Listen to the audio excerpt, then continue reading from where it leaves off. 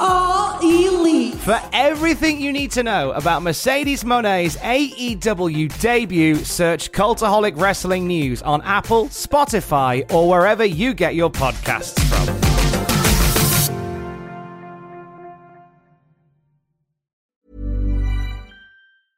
Cool fact, a crocodile can't stick out its tongue. Also, you can get health insurance for a month or just under a year in some states. United Healthcare short-term insurance plans, underwritten by Golden Rule Insurance Company, offer flexible, budget-friendly coverage for you. Learn more at uh1.com. Say hello to a new era of mental health care.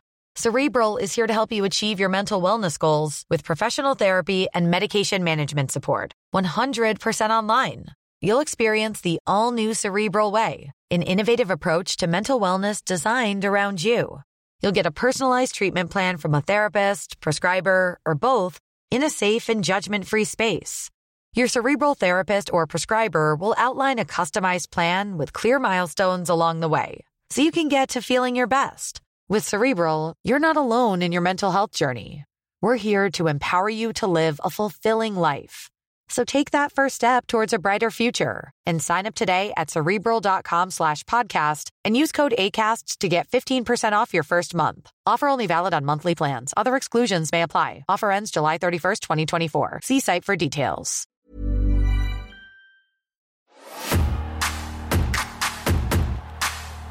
Will the imitation Scotsman please step up for a round of fisticuffs? Hey, I'm ready.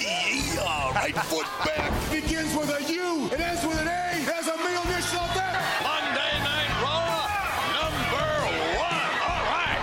Welcome, everyone, to the Cultaholic Classic Raw review as the other Cultaholic lads while away time in their isolation station. Maybe Jack is writing up the wrestlers of the week. Maybe Sam is editing an amazing video on the epic encounter between Clowns R Us and the Royal Family for release on a Sunday. Maybe Adam Pacito, that's his name now. Maybe Adam Pacito is gambling our wages away on online bingo via Twitch. Whatever they're doing, we are here via our Ica Pro Powered DeLorean, nowhere near wrestlers of the week, not editing a classic video, nor gambling online. Instead, we are heading headlong into the heady world of a hedonistic 1995 in wrestling. And whoopee-wee, I be fake Geordie, radio presenter without portfolio, Tom Campbell, live via Isolation Station 24601. I am joined by the bear in the big blue bar cage, Titan Shrugged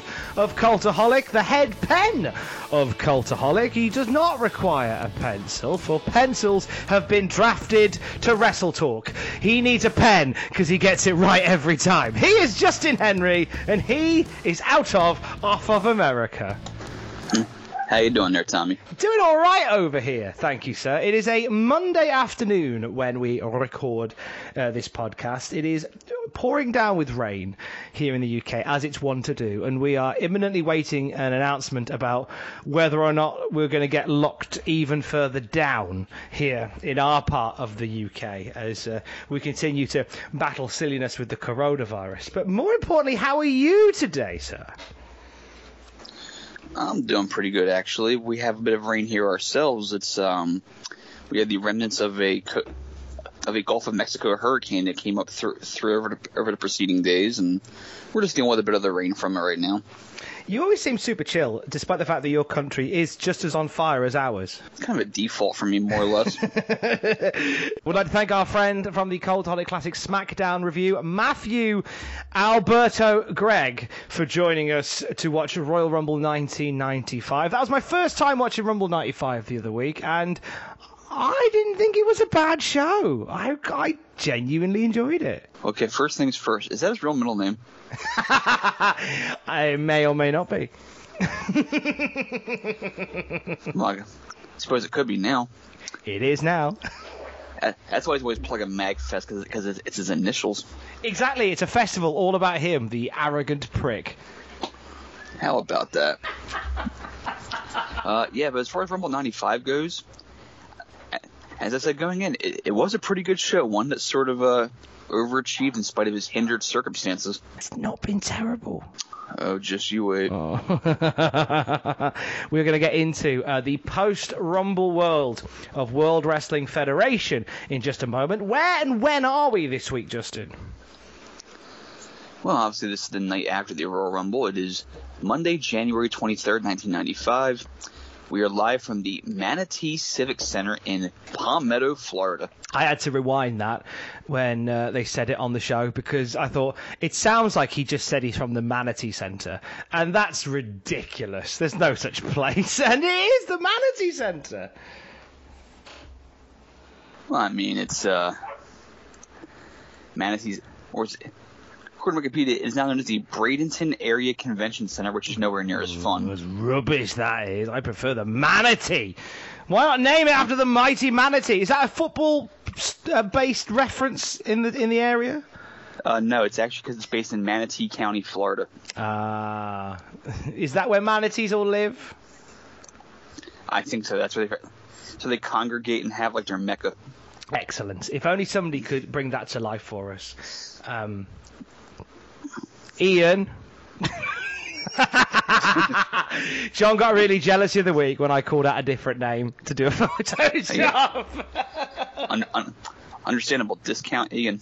Have we talked about Photoshop John's other life? Is he the Green River Killer? He probably is that as well. But as well as that, he's a contributor to another radio show. Ah, yes. Do tell. So, if you are an Australian listener and you partake in the Christian O'Connell show on Gold 104.3, good taste, by the way. OC is one of ours, and I miss him, but he's doing great things for you in radio over there, so wonderful stuff. And if you're familiar with OC, and he does Misheard Mondays, there's a contributor to that regular called Big John, and that Big John is our John. That is Photoshop John Eiley. So if you happen to be in the niche of classic Raw review-based podcasts and Australian commercial radio playing classics, then Photoshop John is the bridge for you from those. I listened to an episode of their podcast again recently and heard the shout out for Big John, and it just gives me warm and fuzzies, Justin, to hear our boy do it so well. He's a big star on 3 continents. He's a star all over the world, is John Eiley. He truly is. But hey, look, we're not here to talk about John, although he is doing some wonderful work, and he's about to create a town of manatees for me. Thank you, John. Before we go into... I love the presumption. Of course he is. Thank you, John. Love you, John. Before we go into the rigours of this week's episode of Raw, just a few notes from the Wrestling Observer. Hogan's been gobbing off, Justin. Gobbing off, you say? He's been gobbing off. So, he was in the Tampa Tribune on the 20th of this month, and he was asked about WWF's new generation, and he said the following, quote, "You can take these cuties, these bodybuilders, these Ultimate Warrior type guys. They break a nail, they bruise a rib, they don't want to wrestle. They're taking athletes right out of school, out of college, and they paint their faces up and say they're a wrestler. This new generation of wrestlers is a complete rip-off of the guys from the old school. This is after Renegade debuted." Well, Tom, you may be surprised to learn this, but Hulk Hogan is full of shit. He could be a great politician. That should have been. The sad part is, there's so many things he could have criticized had he, actually watched a couple episodes of Raw. So I understand that Hogan only really cares about himself and maybe sometimes his friends. But really, when you okay, there's just so much wrong with the sentence here. Bodybuilder types. Okay, besides Luger and Bulldog, who actually has that physique in WWE at this point? See, Luger, Bulldog, Bundy, obviously. I mean, the man is ripped to shreds. Okay. Mantor. Body, so there isn't many. They've ruled them all out. Also, Mantar, I believe, is the only one who's painted his face up to any degree, and I doubt Hogan's even seen him. Do you think Hogan was just accidentally watching Nitro? Or watching WCW Saturday Night, rather? I think Hogan was just pulling stuff out of his ass because he figured a reporter didn't know any better. That might be it, actually. No fact checkers or anything like that. It's just Hogan just trying to sound cool and like, well, he's probably a bit bummed out that Vince showed he didn't need him, and even though he's making a lot of money and has a lot of power in WCW, it's still a blow to your ego when your old boss says, I'm just going to move on without you. You can tell that the animosity goes both ways. Vince McMahon made a statement regarding Hulk Hogan. I believe it was after the Hogan statement was made, and this comes from Associated Press. Vince said the following on Hulk Hogan, quote, I don't care how skinny he became or how much hair he lost. He always had that one good match left. He could be 20 steps behind as long as he still maintained that persona, as long as he was in good stead with everyone. He should have left a legacy here that was built, that could have lasted. He used to say, Hulkamania will live forever. Well, it could have, but that wasn't what he wanted. He wanted to be in the spotlight. Ego, I believe, got the best of him, and he wanted to be in the spotlight more than ever. It doesn't feel like a promoter and a wrestler like digging on each other. This feels like a lover's squabble. God, there's more backhanding there than the Three Stooges short.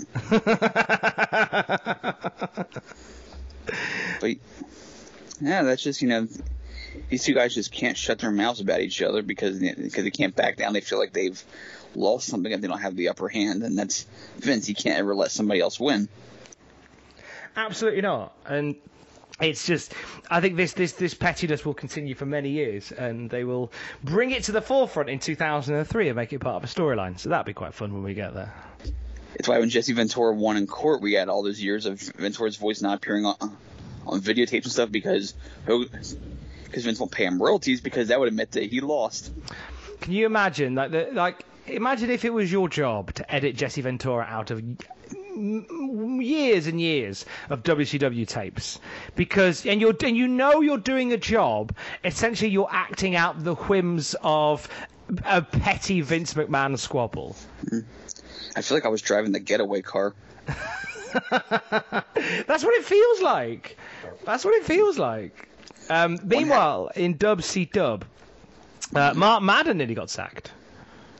Did he really? Mm-hmm. So, while in the midst of promoting a WCW show coming up, Eric Bischoff threatened Madden with a firing on the 900 line, supposedly for reporting that Lex Luger would be coming to WCW, but probably as much for him discussing on their line the possibility of Vader shooting on Hogan and then discounting the possibility. So, Madden's been talking up a storm here about Hogan and Vader's rivalry possibly becoming a shoot brother, and he drops into conversations as well about Lex Luger making the jump, and Bischoff is not a happy camper. Well, I mean, and I know that Luger is definitely not going to jump ship at WCW in 1995. Absolutely not. But the funny thing about this is that idea apparently wasn't even in the offing yet. It's like Madden stumbled upon the ultimate coup like 8 months early. Because even Luger had no designs about leaving then. Sting had no designs about his friend leaving. Bischoff had no idea of even including him. We didn't even have Nitro yet. It's a good shout by Madden that in hindsight really is a good shout. Shot in the dark. Even Meltzer says here there doesn't appear to be any truth whatsoever in regards to the Luger story.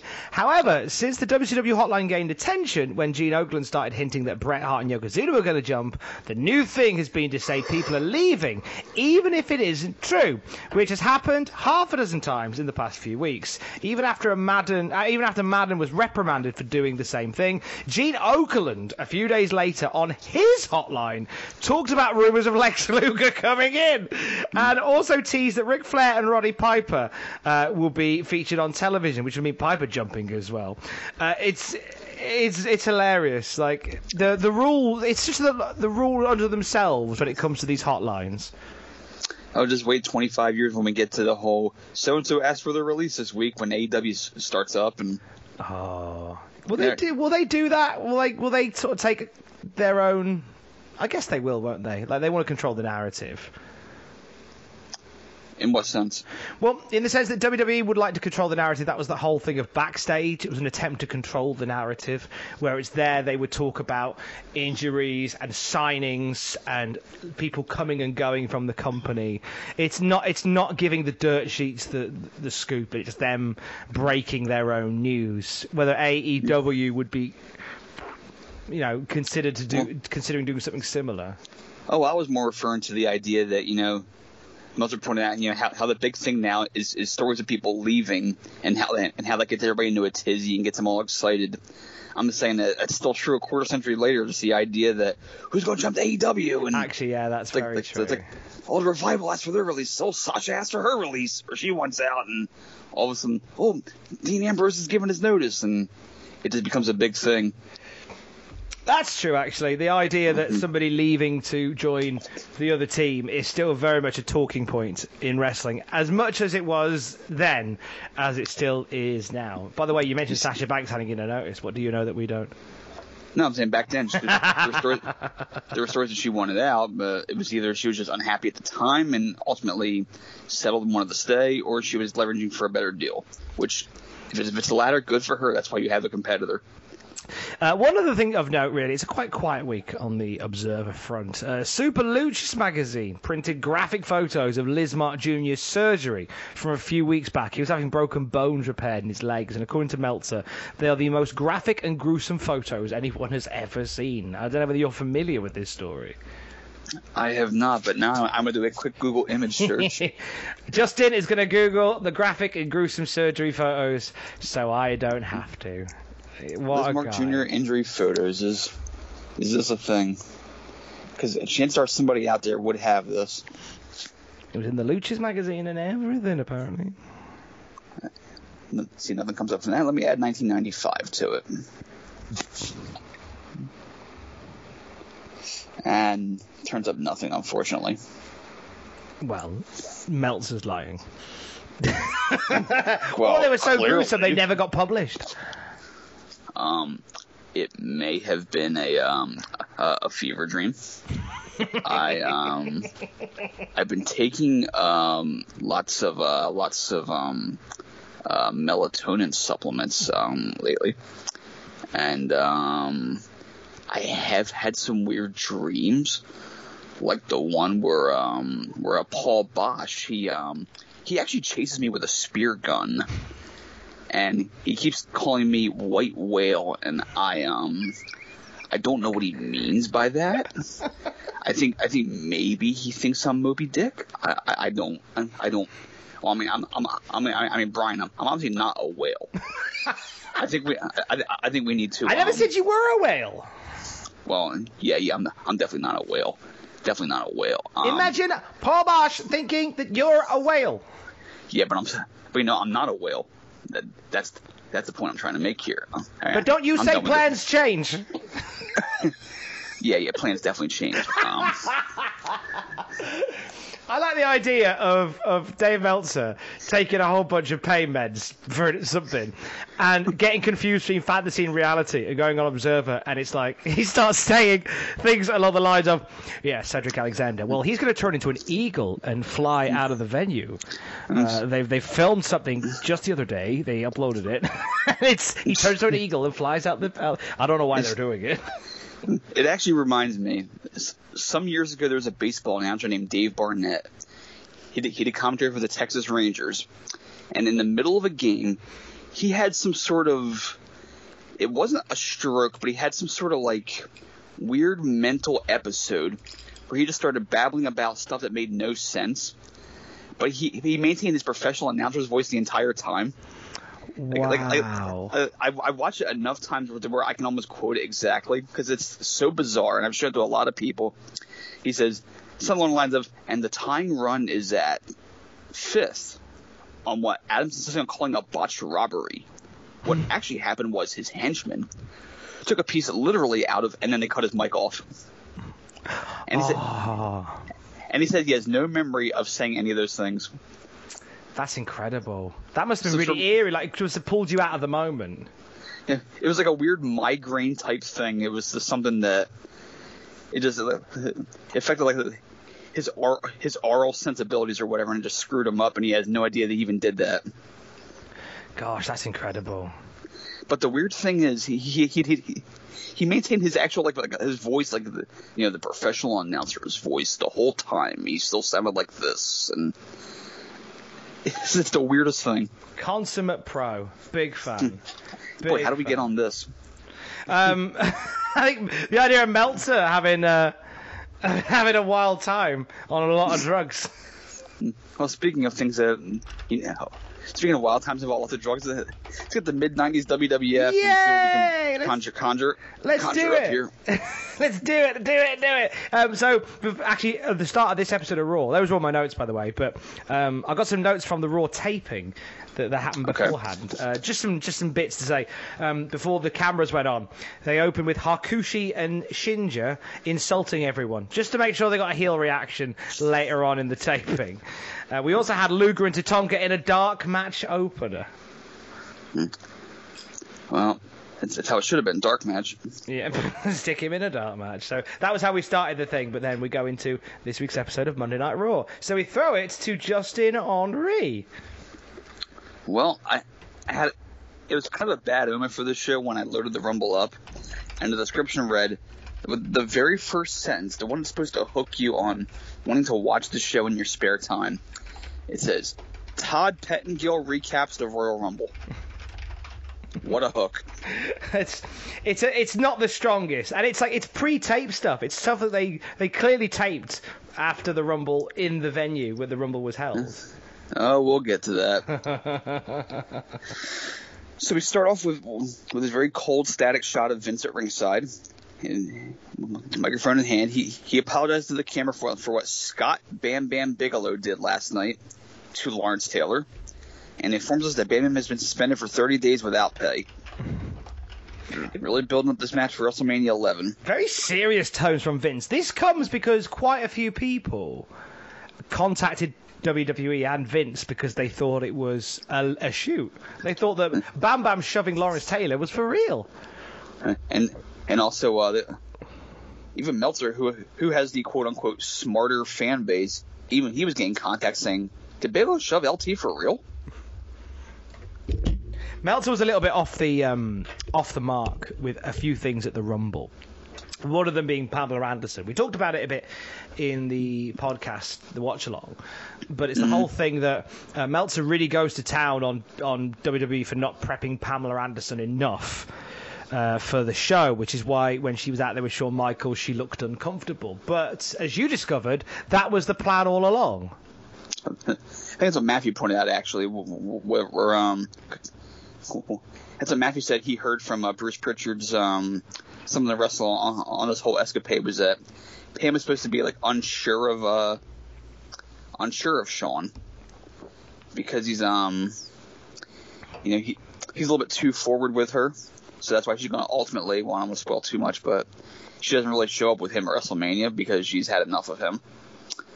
But there's also apparently a real life element to it that we'll get to when it comes up. Okay, we'll touch on that. But either way, like there was some. It wasn't as bad as Meltzer thought it was. Well, I mean, to be fair, Pam is not a great actress by any means. How dare you? Barbed wire was a piece of work. It's a piece of art. It's a piece of something. But yeah, it wasn't really the best segment that you could have possibly had, unfortunately. But it worked well enough. Man, at least she was there, and the crowd seemed interested in her, and it was what it was. Speaking of Shawn, usually he's our color commentator on this show, and this is no exception.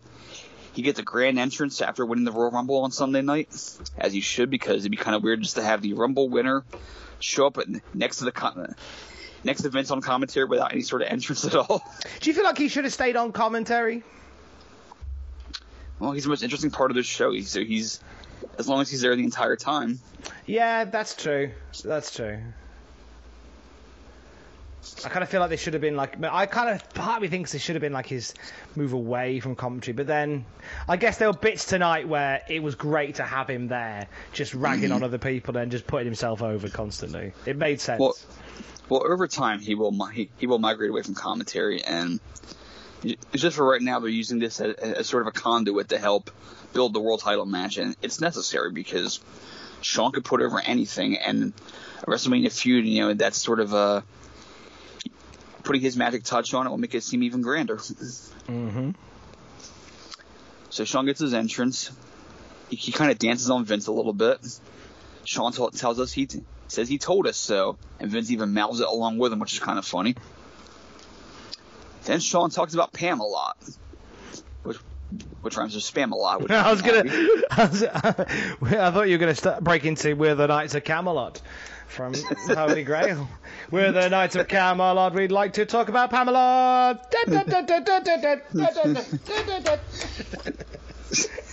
John. Yes, we need Shawn. We need Shawn slaying the Black Knight. Thank you, John. So Shawn discusses Pamela Anderson, talks about how she's going to go in a Mania with him as a challenger, and when he leaves as champ, she's still going to be with him. So Shawn is showing the amorous Heartbreak Kid side here. This will come into play later. But to kick things off tonight, we have a tag team title match.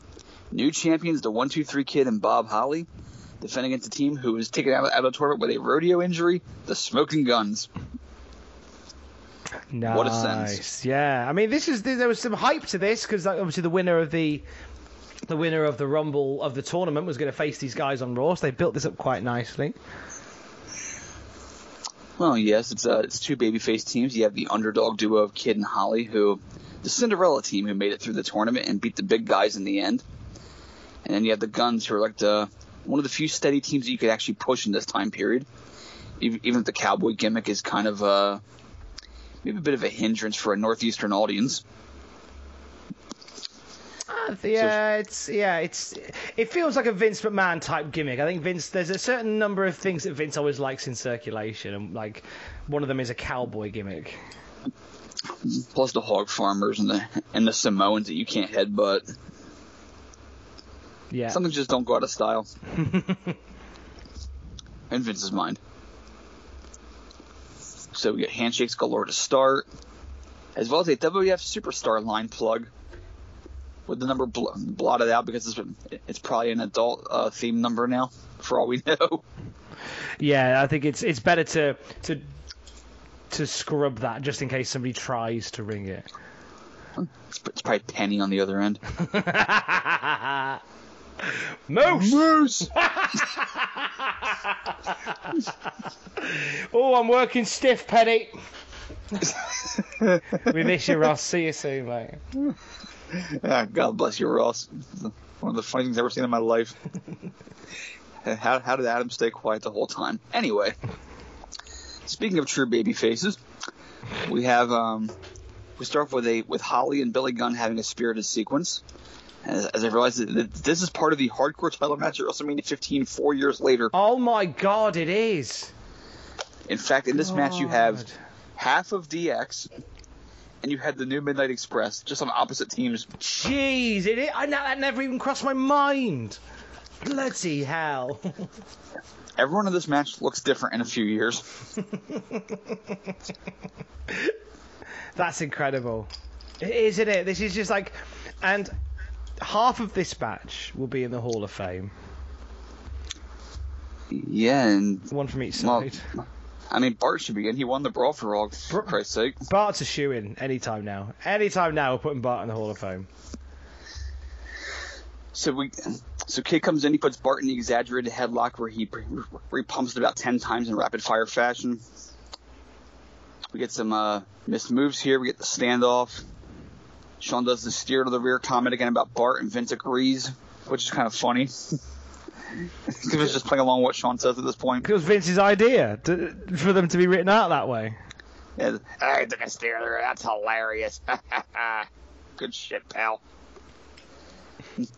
The first truly cool move of this match is when Bart makes a blind tag to Billy, runs off the ropes. He goes for a sunset flip on Holly, but it's not a pinfall attempt because he's not legal anymore.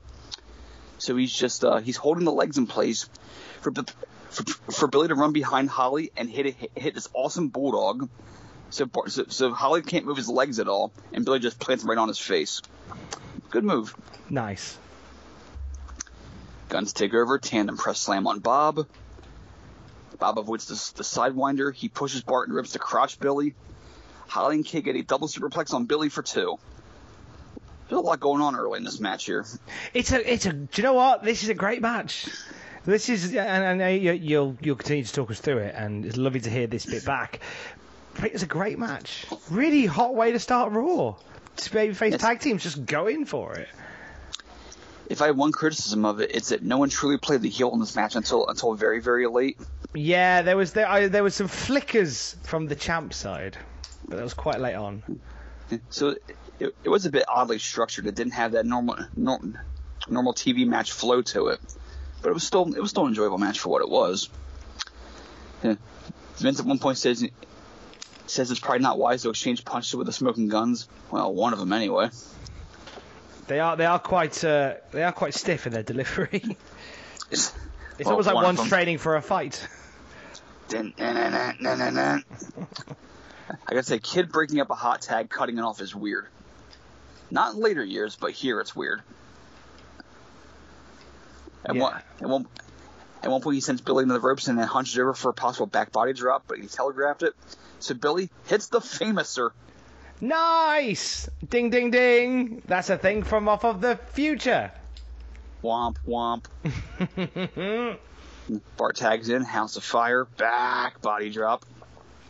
We get the ground level Sidewinder from the Smoking Guns, which is impressive because Billy has to jump about 4 feet into the air in order to get his leg out across 1, 2, 3 Kid's neck. Anyone else, though, would be an issue, but Billy's jump is something else. That man has got springs in his feet. Like when if he's sliding across the ring or standing upright and doing a leg drop, he's just phenomenal. I want to see him versus Vince Carter in a dunk contest now, just the height he gets. I like how sometimes he just screams out as he's doing it, because like as if he's shouting, it's going to push him further up. I think Lex Luger is his mentor in many ways. Yeah, oh, very much so.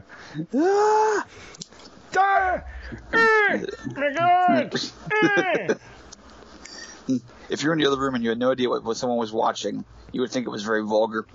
I think the first week that we were in lockdown, I was asked to do a voiceover for a friend of mine. Now, I want to give a shout to my mate Damien St. John, who recently put together a podcast called Wrestling with the Champ, and it's a radio comedy based on wrestling. And he asked me to voice one of the characters for it for an episode, and part of that involved voicing the noises made as I was getting beaten up in a wrestling match. And I hadn't prompted Alex that I was doing the voiceover, and the day before, I had to order new blood pressure medication because I'd run out. And okay. I made all the noises like all this stuff. Really went for it. Alex bursts in, looking terrified. I was like, "Hello." Jesus Christ! I thought you were having a heart attack. I was like, "No, I'm fine. I'm alive. It's good." She was like, "What are you doing?" And I told her what I was doing. I said, "Wish you told me. I thought you were having a heart attack." No, it's just the character has thrombosis. It's just the character has heart palpitations, not me. Oh wait, hang on. So, fun moment of working at Isolation Station 24601. Oh, it's the hazards of being grunty. Which I believe is your second book. The hazards of being grunty. The hazards of being grunty. John, what would that book cover look like? Lex, what does that guy follow with the defibrillator paddles? Oh, it's just he's instinctive. It's just in case. If the grunts ever become something more. So at one point, Sean actually admonishes the Smoking Guns for not going for the pin, and he yells, and I'm quoting here, "Cover him, you Rexall Rangers! Don't you want to win?" Yeah, that was a good line by Sean. There's like a Texas version of Jesse Ventura yelling that. I like that line a lot. I liked it a lot. So odd time for a commercial off of a double Russian leg sweep. We come back. We have Kid and Billy Gunn in this hard-hitting slugfest at one point. Like they're just teeing off on each other, and the crowd's actually getting into it. this is DX right here, man. And we will see Road Dogg later in the show, and we got Sean on commentary. Christ, we almost have them all here. I think nearly a full house of DX. One's on the way in. Oh man. Yeah. Holly finally chooses to play heel at this point, hitting Billy in the back on the apron in order to swing the momentum. He tags in. Him and Bart are going at it. And then we get this weird picture-in-picture edit. I don't know if you saw this part, because it was about 3 or 4 seconds.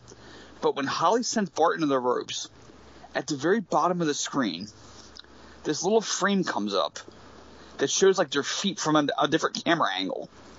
Like they're trying to edit, but they hit the wrong button apparently. Yeah, I got the vibe that they were trying to do something live. Yeah, Nate, it's I've never seen that before in a show ever, or since, I don't think. Very strange. It's just like very rare he's done off the beat. Normally he's too busy just trying to get 1,000 zoom-ins at one time. Well, this is when Dunn was still kind of a good boy. He wasn't quite that bad yet, but we'd get there. He hasn't found his groove yet. Holly goes for the overhead chem flying splash, gets kicked in the face. Guns pull him into the Razor's Edge version of the Sidewinder, and that gets the finish. But more to it than that. Bob Holly was injured on this move. I didn't realize he was injured.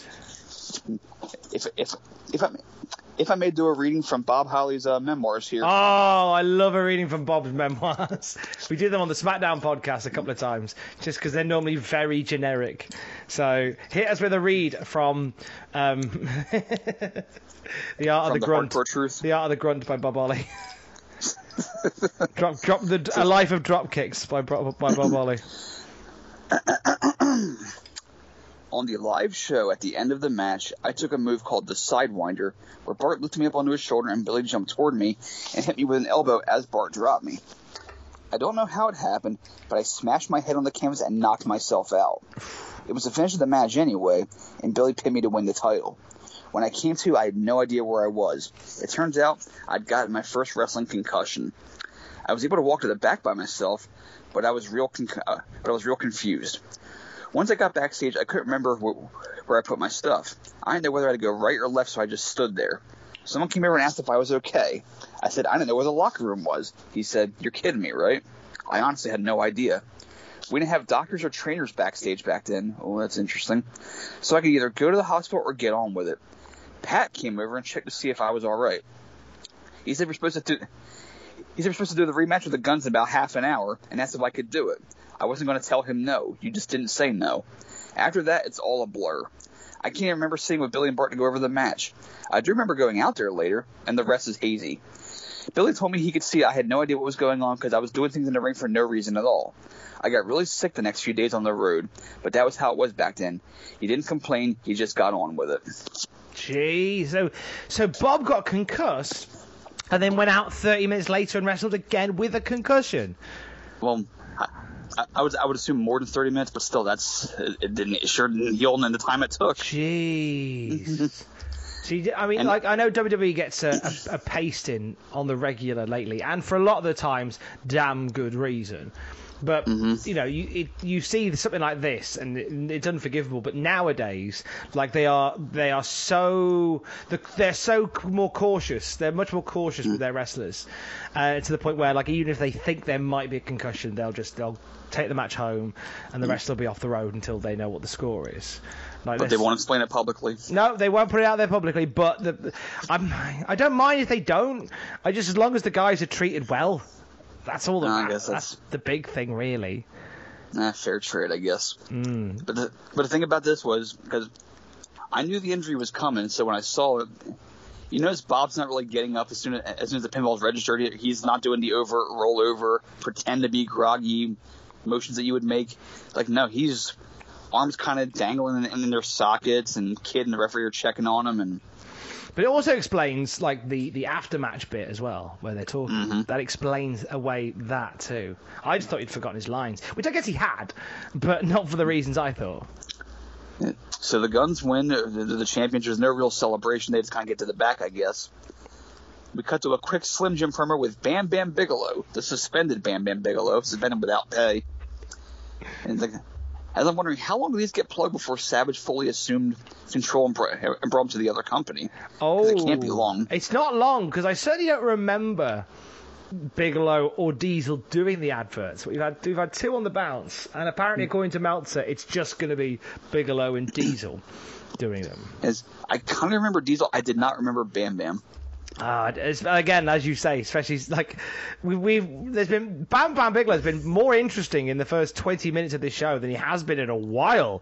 Suspended without pay and a public apology from Vince McMahon. He's doing a Slim Jim's commercial, or Slim Dim, I think is what he said, which is close enough. And they're still tasty. They're still nice. Yeah. So he's quite an interesting character right now. Is Bigelow. Well, I mean, you should use Bigelow to the fullest, because how many big men can do what he does? Exactly, and it'll do my head in, the fact that we don't get a Bigelow title run in 95. Or at least an attempt at it. There'll be plenty of time to explain why later. Yes. So we cut back to ringside. Vince is now interviewing Kid and Holly is on Dream Street. And you can just see he's wincing, he's holding the back of his head a little bit, Kid's not happy about the whole, we only had 24 hours before we had to defend the belts. And Vince points out, well, you knew that you had to face the Guns tonight if you won. And Vince basically saying, stop being a little bitch. Yeah, kind of. And Holly gets a few sentences out decently enough. Like he's coherent, but he's not really, you see there's no light in his eyes at this point. Yeah, he's away. If Vince cuts him off and just moves on back to Kid again, Kid wants a rematch next week. If Bob had the wherewithal, he was like, no, Sean, I don't think we can. But that doesn't happen. So we go to the Rumble report, which is clearly taped the night before in front of the Rumble set with Todd still wearing his tuxedo. Or they left him in Tampa, one or the other. I think they left him there. I think he's still there. I think that was live from the arena. They just locked him in. That was the birth of Rumble Underground. It's just him and what's his name in the shower on his 37th clean. Who am I thinking of? What's his name? Iron Mike Sharp. It's just him and Mike Sharp just having his 37th shower of the day. Well, you got to stay clean. You got to stay clean. Mike Sharp, by the way, just desperately cleaned, over cleanly. Obsessive compulsive, if you will. Damagingly obsessively compulsive. He'd spent hours showering after a wrestling match. As the stories have indicated, he showered before wrestling matches. He showered during wrestling matches. Do you think if he wasn't as hairy, it wouldn't be an issue? No, I think it's just a thing you have, whether you're hairy or not. Because I find that when if you're hairy, you look like you're always dirty in some areas. What are you talking about? Mean Gene looks at... I mean, George Amosio looks absolutely clean. Yeah, exactly. With the exception of George the Animal, who always looks like he's picking bits of turnbuckle out of his hair. Not now, George. So we Todd goes on about some of the matches, but we get no video and not even any still photos from it. We're talking about Brett and Diesel talking about we're talking about Take Your IRS, and we talk about Razor and Jarrett, but it's just we see the match graphics and come back to Todd just talking about it. It's what a waste of a segment. It was just a long segment. This was like a time filling bit for a live show. Yeah, it seems like you're filling a lot of time. And Todd points out that Brett and Diesel went on and on and on, and you and Matthew agree with that assessment, I believe. Yeah, we certainly do. It was quite a long match. And there's just the speed of on and on. That's what this segment is. No photos, no video, just Todd just telling you how it used to be. It's like we didn't have wrestling back then, but we had someone who described what wrestling looked like. and of course, there's no mention of the Rumble match itself, which Sean takes umbrage with, and he's got a point. Why wouldn't you bring that match up? That's the main bit. I'm baffled as to why unless they literally just did it so Sean could stick his oar in about it. I mean, that's why they did it, but from an overall point of context, it makes no sense why he would omit that.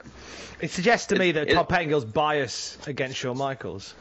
I suppose that could be it, but it's like it's like the SmackDown portion of the draft this past week, when it's like, okay, you want to split New Day up and have Big E separate from Kofi and Xavier, but why are you having Kofi and Xavier go first, separate from Big E, when the point is to make Big E look like the big one of the three?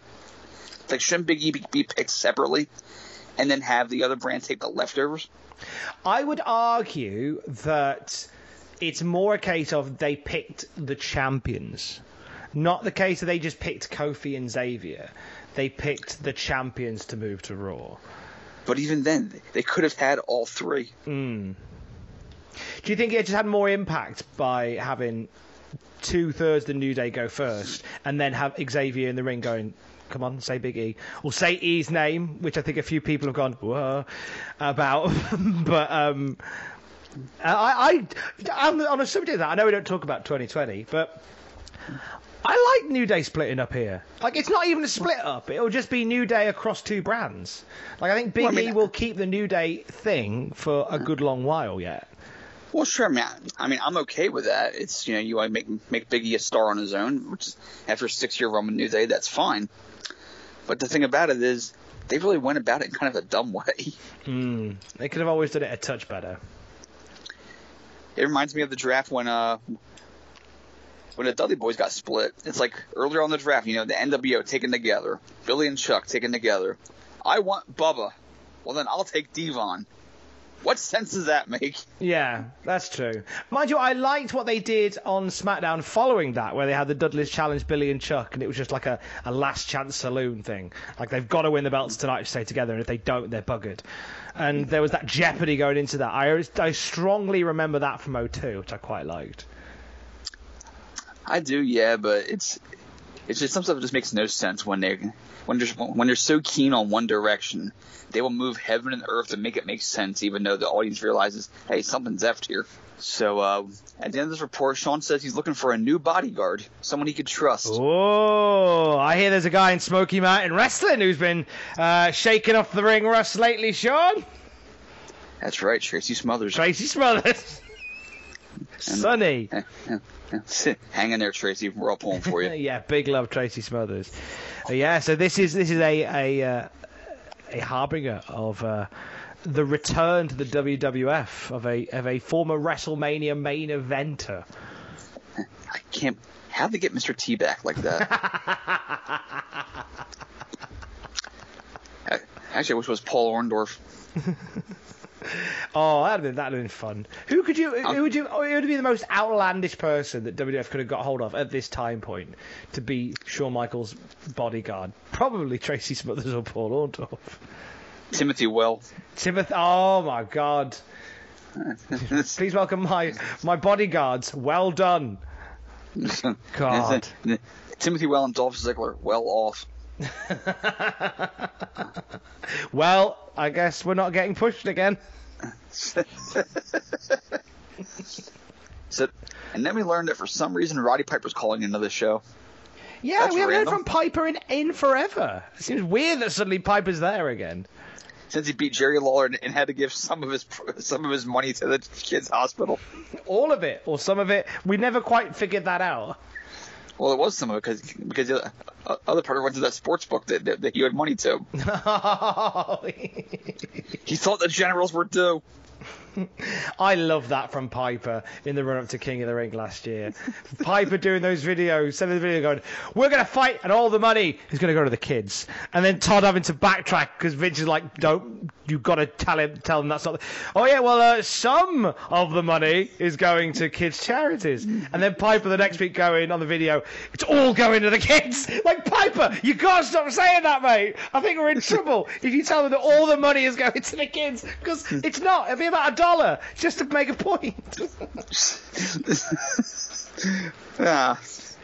Love Piper. Just eccentric. And he is beautifully eccentric in just a moment. Speaking of eccentric, we have a random shot of Bret Hart with William Shatner as they left the ring on last week's show. Oh, just a little stinger. Just a little stinger. They did that with... oh gosh, the actor, he was drunk at WrestleMania 10.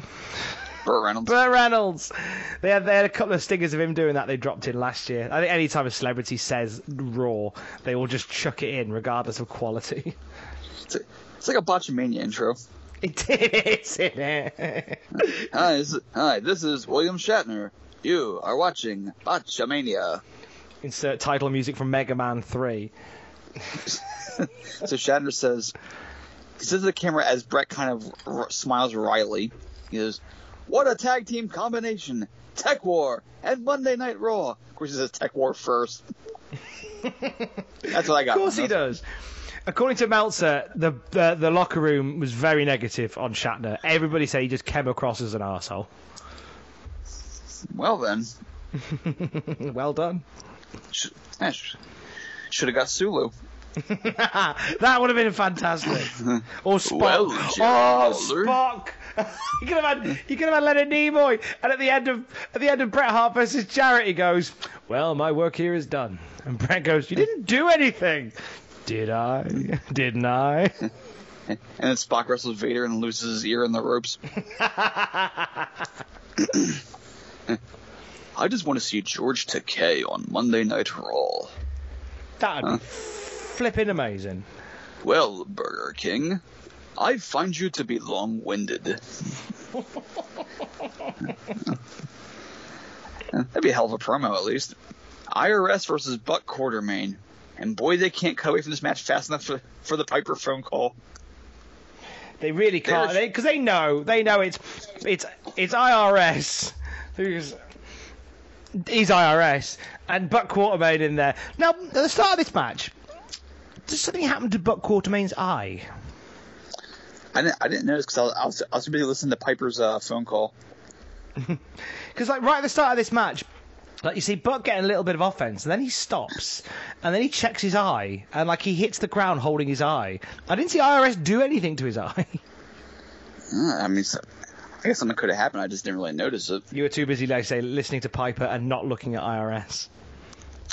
Yeah, IRS, who now has the giant urn, still has the druids with him. It's like when they gave Duggan 800 different gimmicks at once. Here's a 2x4, now put an eagle on it, now carry the flag, now wear a crown. It's just keep giving IRS stuff to bring out. Anything. Yeah. Piper says in the midst of his phone call, and this is a direct quote, "I was Rod before Rod was cool." This is like some sort of I don't know how to describe it. I was Rod before Rod was cool. What does that mean? I was Rod before Rod. What would? It's like Lou Reed poetry.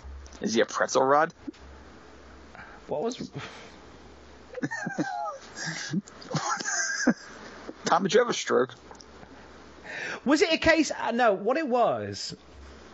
Because he wasn't saying, because he buggered up the syllable thing basically. Because he was trying to claim that the first syllable of Roddy was raw, which it only is if you pronounce Roddy Rawdy, which approximately 0 humans do. Correct. So that's why he was associated. That's what he was trying to do, I think. But it was very, very buggered. He could have done many other things to tie in Raw to himself, but this was not the way. Yes, it was not good. It's like the Jack Handy bit. It's like, to understand mankind, we must split the word up into mank and eind. What do they mean? It's a mystery, such as the mystery of mankind. Exactly. Yeah, that's a messy bit of sentence structure. Yes, Piper's very esoteric here. He's like, he's an enigma smothered in secret sauce. So he's going on. He's putting over the new generation. Says he's proud. He asks Vince if he's new or old generation, and Vince kind of goes, "I'm somewhere in the middle." It's kind of a funny response. That was a line, a similar line that Hogan used when he was asked if he was a Democrat or a Republican when he was running. He said, "I'm kind of in the middle right now." I'm a Hulkamaniac, brother. I mean, if he'd said that, I'd have voted. the Hulkamania party. Join the Hulkamania party, dude. So as all this is going on, Quartermain almost went with a sunset flip. Then Iris hits this really wonky-looking version of the right-off that just feels like a transition move. And that ends the match. There you go. Piper's still going on, says Shawn was a good kid once, now he's a jerk. This goes on. It was a thing. It happened. Yeah, Piper just banging on, and like you say, just shouting down the phone. He called him Cher, which I thought was quite funny. Well, Vince did too.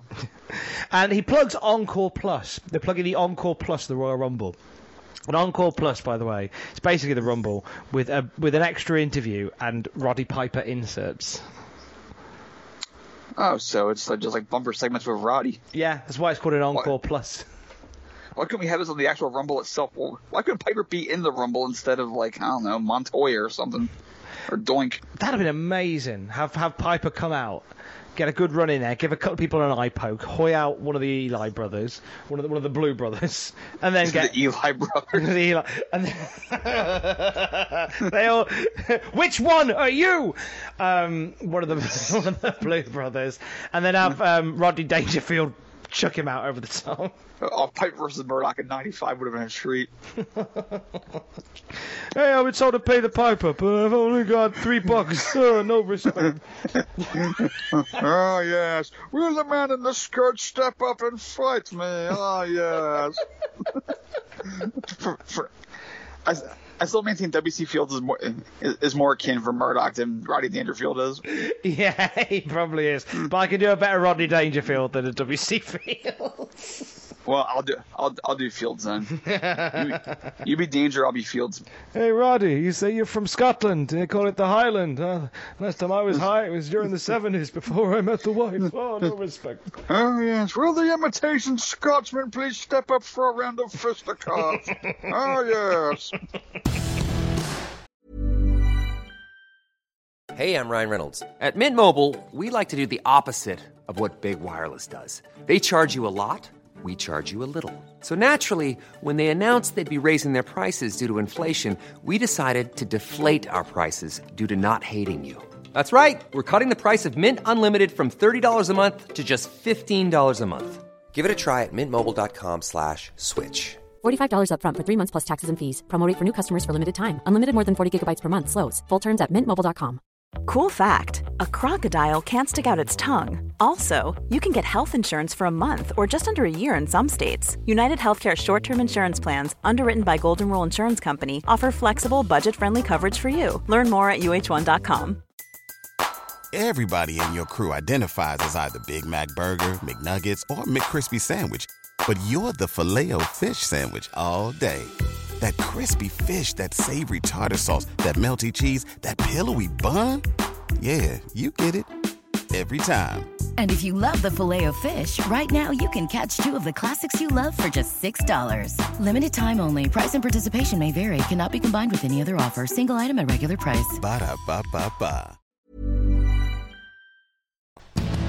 We go to a video for another debuting superstar. It's not Kama, it's somebody else now. We have Man Mountain Rock. Yes, Man Mountain Rock's coming in, baby. Now, for those of you who don't know who Man Mountain Rock is, just a short time ago, he was in WCW as part of the tag team division. He was known as Max Payne. He's this big, monstrous guitar-playing badass who looks frightening. He was Max Payne, he did. Who could play the guitar and did so as part of his own entrance. And he just looks like a freak. Just someone he looks like a giant Sami Callihan at that point. Just a brawler who teamed with Cactus Jack and had one hell of a fight with the Nasty Boys at Spring Stampede 94. But he left the company. Now he's Man Mountain Rock, and as we will soon see, they will take all the cool factor out of Max Payne. For one thing, why would you change his name? Max Payne's an awesome name. WWE want to own the name, don't they? Well, yes. Do you want 5 amazing facts about Max Payne? Does one of them include the video he shot backstage and got beaten up for? Mm-hmm. Okay. Well, that was the one. His first WrestleMania was WrestleMania 2. Max Payne. Explain. Worked for the WWF in 1986. He was used as a runner and a stagehand for WrestleMania 2. He was one of the people who put the steel cage up, the big blue bar cage, Justin, for Bundy versus Hogan at Mania 2. I genuinely enjoyed that fun fact because I did not know that. There you go. And he a couple of years later, he ended up in New Japan doing stuff in there. Fact number 2, the name came from Pepsi Cola. Pepsi, really? Yes. Pepsi Max? Pepsi Max, yeah, because it was named after Max Headroom, and they added the extra X at the suggestion of a friend, I guess, just to stop people from getting on his back about it. A name that he loved so much and was so revered, he ended up suing Rockstar over it. That's right. About 5 years ago. More than 5 years ago, probably. I did hear about that, the Max Payne video game. Yeah, so not very happy. Ended up settling out of court, got a load of money out of it, which is why we haven't seen him very much. He's sorted. He's formed his own promotion in the early 90s. Go on. He had a wrestling promotion that he set up back home, which was where guys like Louis Spicoli got a first run out. So he had a couple of people. There'll be a few people that will come through those doors, but Louis Spicoli will be the most notable one. However, a lot of people that wrestled for him ended up going off to WCW and WWF and other places. So he ended up shutting down the promotion, and he got a job with WordPerfect, which I believe was a word processing bit of software. So he was working as behind the scenes on that project, I believe.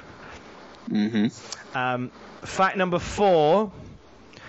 He got a phone call from Chris Benoit that led him to wrestle in Germany, during which time he won the CWA Intercontinental Heavyweight Championship, defeating British wrestling legend Giant Haystacks, a.k.a. Loch Ness from WCW. I'll tell you this, Hulk Hogan, I'm going to come after you in a minute. And... Somewhere there are people on this planet that have seen Max Payne versus Giant Haystacks. Lucky bastards. I know, right? And then the aforementioned footage that got him beaten up. Tell the story on this one, because what I've got is that it was footage backstage of sort of substance abuse and the like within WWF, footage that if it was released could probably expose WWF at this point. Well, there was a documentary that he was supposed to be putting out called The Real Max Payne. It was it had to be 2004 where she was trying to release it. It was just home video footage he shot backstage of a tour of Europe in the fall of '95. It was just him just recording random stuff. Some of it was kind of funny and wholesome, just like people like DiBiase and Waylon Mercy just saying funny stuff to the camera. But some of it showed Diesel with like a handful of like bottles of pills hanging out on the bus and laughing about just how much drugs he had, all the gimmicks, and the trailer's still out there somewhere, but one of the real damning things about it was just showing the deterioration of Louis Spicoli, who was Rad Radford at the time, just showing him to be like in a very addled state, and just it didn't paint the locker room lifestyle back then as being all that pleasant and all that warm and caring, so to speak. Hang on, is this still out there? Because that was I remember watching that trailer and just like being and just enraptured by it, because it was just, it's still out there. It's on YouTube, the trailer. Oh, nice. Yeah, it's and apparently he got his ass beat for it, and he wasn't long for the company after that, and it's kind of easy to understand why you wouldn't want to keep him around. Well, there you go. I mean, it's a lot of sensitive footage in there. Mm-hmm. So this is the guy who's on his way in. A little bit of a around the houses tour of Max Payne, a.k.a. Man Mountain Rock. What could possibly go wrong? Well, as you will soon see, they will take any cool factor out of a big heavyweight badass playing guitar. Like imagine if Jack Black had like Bam Bam Bigelow's size, and was a School of Rock character but more badass. That was Max Payne. Exciting. Well, it's the opposite of Dr. Evil, Vince, in a sense. Remember when Scott Evil was talking about trying to open a pet store, and he goes, an evil pet store? You always do this, Dad! Just adding evil on the end of everything. And I'm going to be a heavy metal guitar player. A wholesome heavy metal guitar player? You always do this, Vince! Just takes the edge out of everything. It just dilutes it. You know what? It's just sometimes we just want to drink neat juice. We don't want to dilute it. Sometimes we just want to drink blood, and that's what Max Payne did. Well, we'll see a blood drinker later on the show. But in the meantime, we have King's Court with Jeff Jarrett. And this is so screwed up that we see Lawler get his entrance before the segment, go to commercial, come back. Jarrett gets the jobber entrance for King's Court, and he's the Intercontinental Champion. How do they botch this up then? Well, it's 95 WBF. I have low expectations for them. That's very true. Anything could happen. So Jarrett, he undoes his jacket to show the Intercontinental title, but the shot is ruined because the fan holds his toy belt up in front of the Intercontinental belt. So. Which would you rather have as IC champion, Justin? Who is your real IC champion? I mean, if that kid was Sami Zayn, probably him. I mean, to be honest with you, on a Monday Night Raw at this point, from its inception in '93 to where we are today, it's been fairly common to see 2 Intercontinental Championships just knocking about. Well, yeah. He should have Are you suggesting they should have a ladder match to determine the real champion? Yes. Jarrett versus Kid? Yes. Not 1, 2, 3 Kid, but that Kid? That Kid in the crowd. Not a kid, not Tyson Kidd, but this kid. Not my kid, not that kid, this kid. So Vince did laugh at that part. He probably did find it amusing, I'm not going to lie. Vince just dunks on Jarrett in this. Like, he thought his dad was going to run the company. I was found not guilty, pal. So Jarrett says he'll give Razor a rematch, which is kind of uncharacteristic for a heel to say. He somehow bungles the word ingredient. Ingredient. And that's what Vince just zooms in on that, doesn't he? Oh yeah, Vince is just all happy to make Jarrett look stupid. Jarrett says the only thing missing is the world title. And then, so obviously he has designs on winning the big belt now. And Vince, of all people, says, "How greedy can you be?" And I just thought, well, suppose anything's possible. Do tell us, Vince. How greedy can you be? Turns out quite greedy.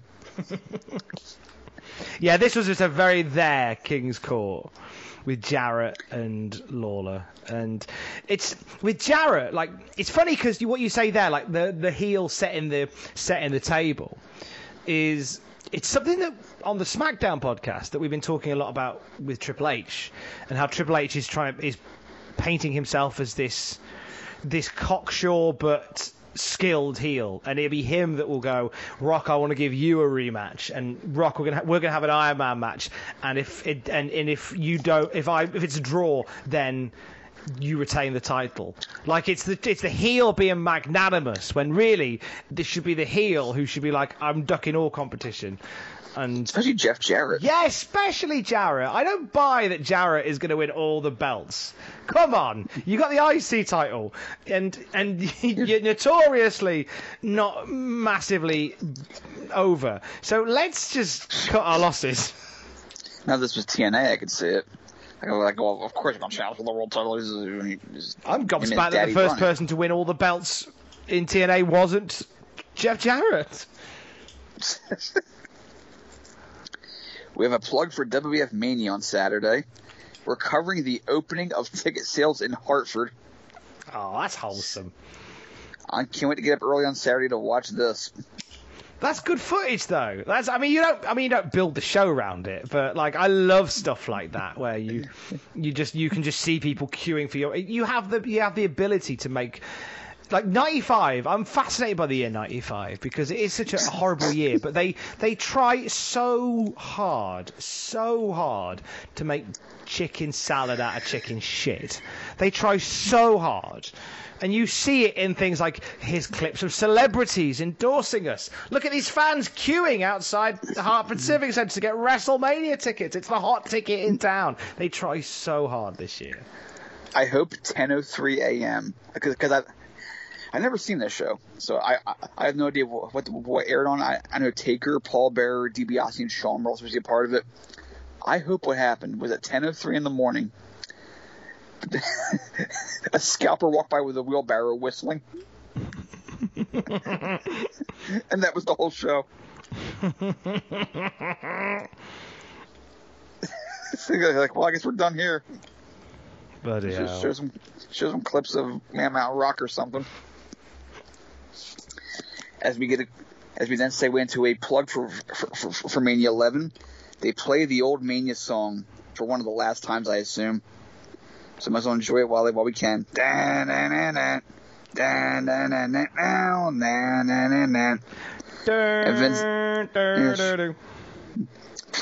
It's before changing it into Linda's theme. Oh, I'm looking forward to the era of Linda's theme. I mentioned Linda, so Jen out there just twitched apparently. Someone talking about Linda. She suddenly had a cold snap as she finishes off her third bottle of Bucks Fast. She and starts planning what she's gonna have for breakfast. She has a little cold snap. Oh, is somebody talking about Linda? I'll fight you, Jen. We love you, Jen. I'll fight you, Jen. I don't know why I'm trying to get this meme over. That, like, I want to fight Nobody Jen. Believes it. Nobody believes it. It's like trying to make fetch happen. Nobody believes it. No one will ever believe that you two will ever fight. No. Or that you could fight. But I kind of feel like that if we ever did, it would be like the most gory, gruesome, cinematic match you've ever seen in your life. You're the Donnie and Marie of internet wrestling. It would be like, we are, but if we were to fight, it would be like Beulah McGillicuddy and Fonzie. Are you saying that Jen would bust you open and you'd almost die because you bladed too deep? Yes. I can see that happening, actually. Vince has the balls to say this is unquestionably the greatest WrestleMania of them all. But again, it's that try-hard spirit in '95 where the world is falling apart, and like it's like if you're trying to hide something, like I'm trying to think what would be a good example. I'll tell you what is a good example, right? The curtain's falling down in the living room, and you've just had a shower, so you're naked, so you're desperately trying to hold the curtain up whilst holding your towel up at the same time. That's what's trying to happen here. They're trying desperately to hide, like how on fire this company is. Well, when you say on fire, you don't mean like selling like hotcakes. We mean the other on fire. No, it's burning to the ground. Burn it down. Like I realize Vince can't say it's gonna be a decent show, probably not as good as last year's, but because he has to sell like it's gonna be. He's got to put hyperbole into this, but god damn, in hindsight, that sounds stupid. Next week we have Mabel versus King Kong Bundy in an over-the-top challenge and a tag team title match. So this is gonna be fun. I'm excited. Speaking of you being excited, British Bulldog versus the Black Phantom. Yay! Bulldog back when he cared. The Rocket's red glare. Fuck it. I should point out that these two men were on opposite teams at the '99 Survivor Series. They were, weren't they? It's like, how did... I realized he was much cooler as Gangrel, the Black Phantom. For those of you who don't know, Black Phantom is David Heath, a.k.a. Gangrel, a.k.a. Vampire Warrior. Gangrel, while completely awesome and underrated as a performer, was a bit doughier than what we're seeing here with the Black Phantom. Mm-hmm. Black Phantom was ripped. How did this man not get a job then? I know we've said it before, but it bears repeating. How did he not get hired and say, we'll find something for you? Yeah, it's a mystery, in it. Like, he's got the skill. Like, you could have made David Heath the Man of War. You could have done better than that. I mean, you got PJ Polacco doing it. There's no reason why you couldn't have had somebody else of American extraction doing it. Look at that Gangrel in '95. Do you think they would have done Gangrel in '95? A vampire? I mean, So look what we had. We had a teacher. We had a trash man. Of course, we could have had a friggin' vampire. But the difference is, right? Okay, Gangrel in '95 would not have been Gangrel in '98, right? No fire ring entrance, no spitting blood. I guarantee you, if we'd had Gangrel in '95, I guarantee you he'd have had wings. Okay, fair point. And they would have done a thing. Vince would have tried to do an entrance. I know Vince at this point. I'm so in Vince's brain in the mid-90s. They would have had Gangrel wrestle his match, have the lights go out. When they come back on, they let a bat loose. And Gangrel's nowhere to be seen. And Vince's like, oh, he turned into a bat! See, and then you bring Ozzy in, and then Ozzy bites it. Gangrel's dead! Let's go to the Slim Jim commercial. That's how you write him out for a wellness violation. They would have done it. I guarantee you that's what Vince would have done. Dear listeners, this is your homework. What would Gangrel have been like with the sanitized new generation mindset? If you want to add pictures, certainly do so. At JRH Writing on Twitter, at Tom Campbell on Twitter. John, this is homework for you too. By all means. So, Bulldog mouth offs at Sean. Sean fakes crying, or as I wrote, fakes losing his smile. Phantom jumps in because Bulldog is stupid. Sean gets off a great line here where he says, don't blame me for my superior athletic ability and your stupidity. He's right, though. He's absolutely right. And Black Phantom Gangrel hits this great jumping DDT that should have gotten him a contract right then and there. Stunning, my God. Better than IRS is on the books with that write-off. Not counting 1, 2, 3 Kid with the as playing the pseudo jobber who gets hired as the underdog. This is the best jobber we've seen in 2 years on the show. I think Vince struggles to see beyond Black Phantom. Is the thing. I don't think he sees Black Phantom as a gimmick, but I don't think he sees beyond that with David Heath. And it's BS because this guy has all the tools you need to be something on this roster. Mm-hmm. Including, as noted before, a great physique that Vince should have been gaga for. Bulldog gets his delayed suplex. And then we come to a point of the match, because I'm enjoying the squash. It's a 3-minute match, and Bulldog's giving David Heath a lot here. I'm guessing they wanted him to get hired. It just didn't happen, and the guys are willing to sell for him. But there's a really dumb part here where we have to establish that Sean is a heel. And how we do that is we go back to the Rumble finish from the night before where Sean narrowly avoided elimination by holding onto the ropes. One of his feet hits the floor, and he swings wildly about like wind chimes until he gets his legs back up on the apron and pulls himself to safety, which is one of the best Rumble moments in history. And then he runs in and knocks Bulldog out while Bulldog is celebrating his non-victory. Vince accuses Sean of being sneaky. Like, not just playfully, like, I think you're a little sneaky there when you did that, Sean. That's like how could you do that? Avoid elimination like that and then sneak in and knock Bulldog out. You're a phony winner, Sean. It's because the heel can't ever do anything cool. The heel always has to be brought back to reality. Yes. And it's pretty stupid how they do this, because it's like what Sean did, even someone who hates Sean and is pulling for Diesel at Mania would agree, all right, that was pretty savvy on his part what he did. That's very impressive, and he's going to get Diesel fits because he's very smart and very skilled.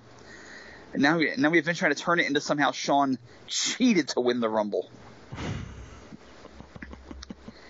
Because we're afraid he might get cheered. Yeah, they have to do this. I noticed that. Like, Sean didn't really cheer. He held on to the bottom rope. No, what he did was smart and resourceful, and it demonstrated how talented he is.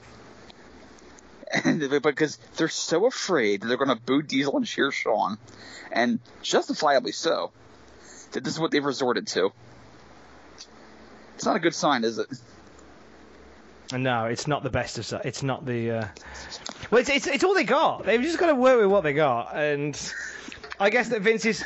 Would you have made Sean the babyface in '95 and just owned it? It's too late now. I mean, they're going into Mania that way, but after Mania, it's going to change. But it's not going to be until sort of late '97 where Vince really gets behind the idea of this guy acts like a dickhead, but he's beloved, so let's just keep doing that. Like, they make everybody wholesome, as you mentioned during the Mad Max thing. Like, Diesel is now wholesome. And I don't think they could have done a nuanced Shawn Michaels pseudo-face. Well, you wouldn't have to change much. You just make Shawn an irritant to the bad guys, but you don't change anything else.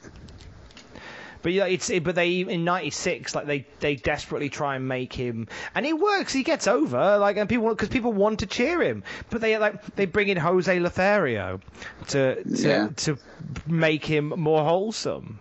Like, they can't fathom the idea that Shawn Michaels is just always a cocky prick, but he's just a face now, and like people cheer him even though he is a cocky prick. They can't let that happen. They can't fathom that. It is Steve Austin that breaks the mold with that. Yeah, I was going to say, this company got so lucky they didn't screw Austin up. And in hindsight, it's like, I don't know who got into Vince's head that just let Austin be Austin and don't change anything. But thank God they did that. Yeah, I'm excited to hear that conversation and hear, like, what changed in Vince's head that made him go... Like, Vince at this point would have gone, hey, Steve Austin's getting over, let's bring him in, let's show everyone what a family man he is and how great he is. And you're like, no, you don't need to. What happened? I'll tell you what happened. He was getting his dick stomped in on Monday nights. That's what happened. Yeah, there is that. So, I mean, Shawn as a babyface should have been like Captain Jack Sparrow. Good analysis. Good. I like that. Like he's the good guy, but he's kind of an asshole. Yeah, he's an arse. But he's the leader of the generation. It's just like, it's the idea of having Diesel as a bad guy champion and having all the faith in Shawn Michaels, who clearly is just like a cocksure dickhead. But there is that element of jeopardy to it, where it's like, oh God, so Shawn's steering the ship. That's steering the ship. The guy dancing around the wheel. Like, it's a great stance. He's a douchebag with a moral compass. Yeah, exactly. That's what it should be. But anyway, we won't get that. Yeah. So the match ends when Black Phantom misses a diving something. I'm not exactly sure what it was. Bulldog gets the power slam, and that's that. Good showing from the Black Phantom here, although the Shawn commentary kind of took precedent here. And then we come to a rather odd choice for an ending segment. Because we're still going on about the whole Lawrence Taylor Bam Bam Bigelow incident. And as part of his suspension, Bigelow has to show contrition. So he's going to appear to give some sort of public apology to LT for what happened. Now, you'd expect this to be Bam saying, I'm not sorry for what I did, because he pissed me off, so I knocked him on his ass. Should be something along those lines, right? Mm-hmm. You would think. Tom, you okay there? Yeah, I'm listening. I'm waiting for you to explain what actually happened, because I know what happened. Okay, so... We cut to Bigelow, who's apparently in his posh home. Nice looking house, by the way. It's a lovely house. And you know what? He looks great. He looks like a decent heel here. He dressed like a minister. It's a good look. Yo, I now pronounce you husband and wife. John, can we have Bam Bam Bigelow presiding over a wedding, please? Hey, don't bring that snake to the reception. I know you, Jake. Bam will be an awesome minister. Proud Italian. And he will be a masculine son. It's a great look. It is. So, sorry, I was laughing at my impression there. I know I can kind of do Bam Bam. It's a great impression. I'm going to tattoo that pretty little thing in the ring. I'm just doing the baptism. I don't know why it's funny. Anyway, so... John, Bam Bam Baptism. Thank you. So we have some sort of audio difficulties here. Because Bigelow can't hear Vince. Vince is trying to throw it to him for this little PR thing they had to do. Bigelow can't hear Vince. Like, I'm waiting all night here. I gotta dunk this baby's head into water. The thing is, Bigelow got dressed up for this. He's just standing there waiting for something to happen. nothing's happened because he can't hear Vince, so he can't hear the cue to make the apology. We cut back to ringside. We have the plug for next week's Mabel Bundy 2-man Royal Rumble. Oh, Sean says, the Blubber Boys are in action. That's a way to kill your two big lads there with a line like that. But again, it's very Sean. We plug the tag title rematch, which Bob Holly will not be 100% for. Vince asked Sean about Kama. Sean says Kama Chameleon. Just Sean's on the good stuff this week, I think. Kama Chameleon. And our parting shot, we go back to Bigelow, who still can't hear us. F it, end scene. Well, I think the Bigelow thing went wrong. It seems like it went wrong. Like, I don't think it was meant... Was this live? Yes. There was obviously meant to be, like, I think we were meant to get, as you said, the whole, I'm sorry I didn't do it sooner, type thing from Bigelow. I don't think we were going to get an apology. I think obviously something buggered up and they had to just bin that segment off and wrap it up for the night. I think part of it was just... I think that was actually part of the thing is maybe they wanted to be ambiguous, like... For the people who thought it was real, you know, it's like, well, we're not going to have him apologize, but we're going to do something that's say, oh, well, he was going to apologize, but we just had issues. Unless they're just stretching it. Yeah, maybe it was just a weird ambiguous thing. The weird way to stretch it. Maybe we'll go somewhere. I guess we'll see. Maybe it goes to wrestle. No, that'd be stupid. Eyes. Well, they did what they did, and that was Raw. There you go. And as I said, like, before we started recording, and I think at the beginning of this episode, I think I said it as well. Like, I know 95 is a bad year, but they are lulling me into quite the false sense of security overall. But there's still glimmers of what's bad about it, including the shoehorning of trying to keep Shawn a heel. Yeah. It's not perfect by any stretch, but, like... It's not terrible. The tag match I thought was really good, and that was like half the show was that tag match. Oh, sure, it was a great match. Unfortunately, someone got hurt at the end of it. Mm-hmm. And it's for all the good stuff there are bigger things that they could be doing a lot better, and that's going to be an overriding theme throughout the year, unfortunately. Yeah. Exactly.